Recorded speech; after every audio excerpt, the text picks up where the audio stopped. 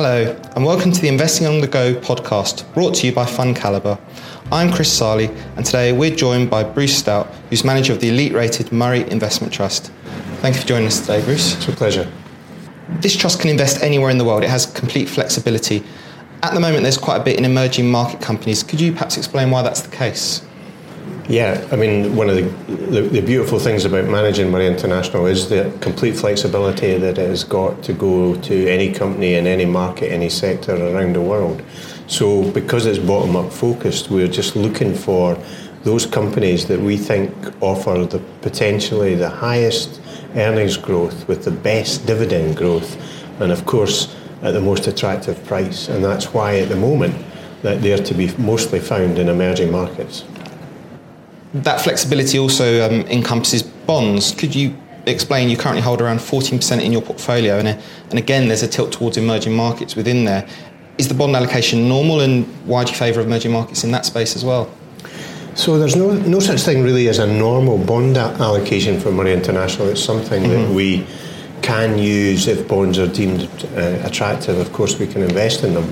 And at this particular point we see some very attractive opportunities in emerging market bonds. Now the reason for that is the emerging world, particularly Asia and Latin America, is really the only part of the world that has been following economic orthodoxy in the last 5 or 10 years compared to the developed world, where they've been flooding the markets with debt and yields have fallen to zero. So it's possible to analyse emerging market debt, and therefore it's possible to value them as being looking very attractive at the moment. Okay, you touched on it slightly there. Could you maybe expand a bit more and give me your outlook for the next 12 months? Financial outlook, I think given financial outlook is very, very difficult. In fact, financial outlook, or people who forecast, are really put there to make weather forecasters look good. But seriously, it's almost impossible, I think, when you look at what's happened over the last few years, to try and guess what the financial backdrop will be to the world because of protectionism, because of business cycles, etc. We're much more interested in just trying to look at individual companies and try and ascertain whether they look attractive or not, because there are more things within your control if you just do it on a company basis. The trust can dip into its reserves, revenue reserves, to maintain dividend payments if it needs to. Can you give us an example of one such time you may have done this in the past, please?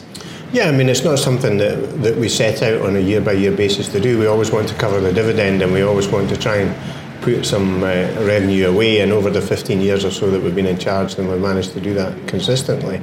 There have been a couple of times when that's happened, though. One particularly in 2014, the dividend wasn't covered because the Mexican holdings, particularly Grupo Azur and Femex at the time, brought forward their dividends from one calendar year to the next, from 14 into 13, in order to avoid paying a higher tax, which meant that we were a bit light that year and had to dip into reserves. But that's what reserves are there for things like that. And remember, this is just on a calendar year basis. What we're looking for is a long-term continued covered dividend.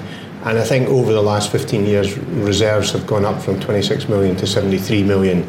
And in most of the years, that dividend has been covered.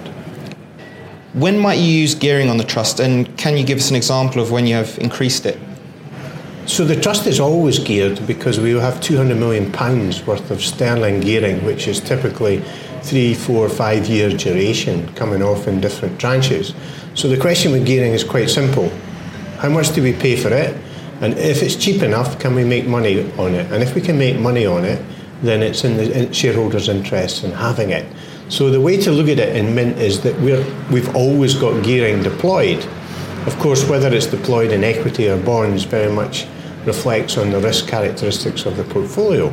And at the moment, that gearing is extremely diversified across geographies and asset classes. And one of the benefits of the closed-ended trust structure is the oversight of the board, who gets to scrutinise the trust manager on a regular basis.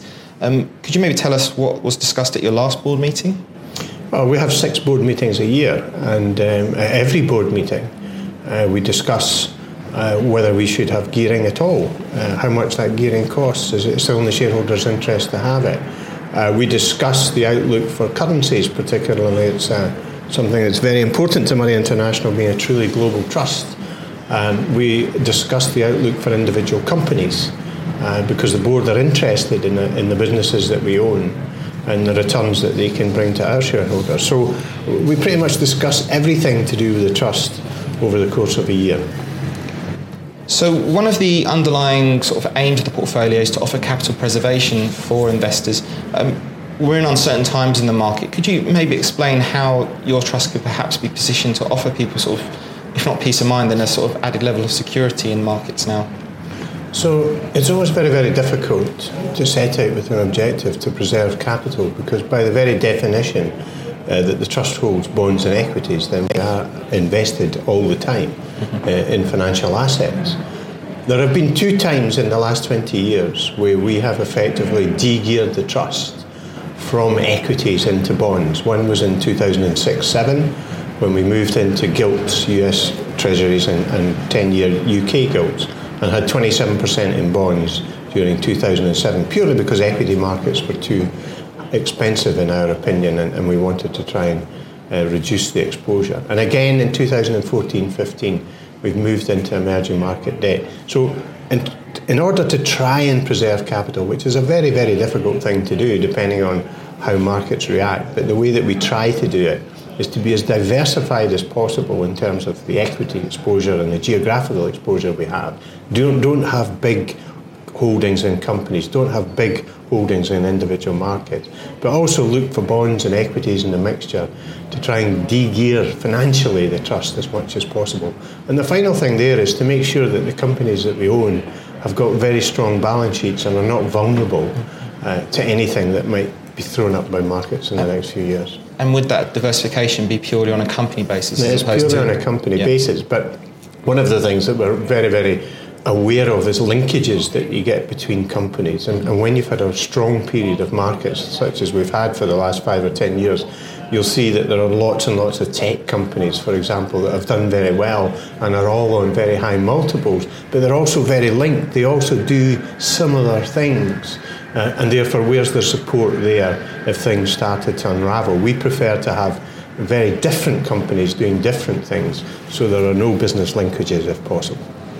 Thanks very much for your time, Bruce. It's a pleasure. I'm Chris Sarley, and if you'd like more information on the Investing on the Go podcast, please subscribe to Fund Calibre. Please remember, we've been discussing individual stocks to bring investing to life for you. It's not a recommendation to buy or sell. The fund may or may not still hold these stocks at your time of listening.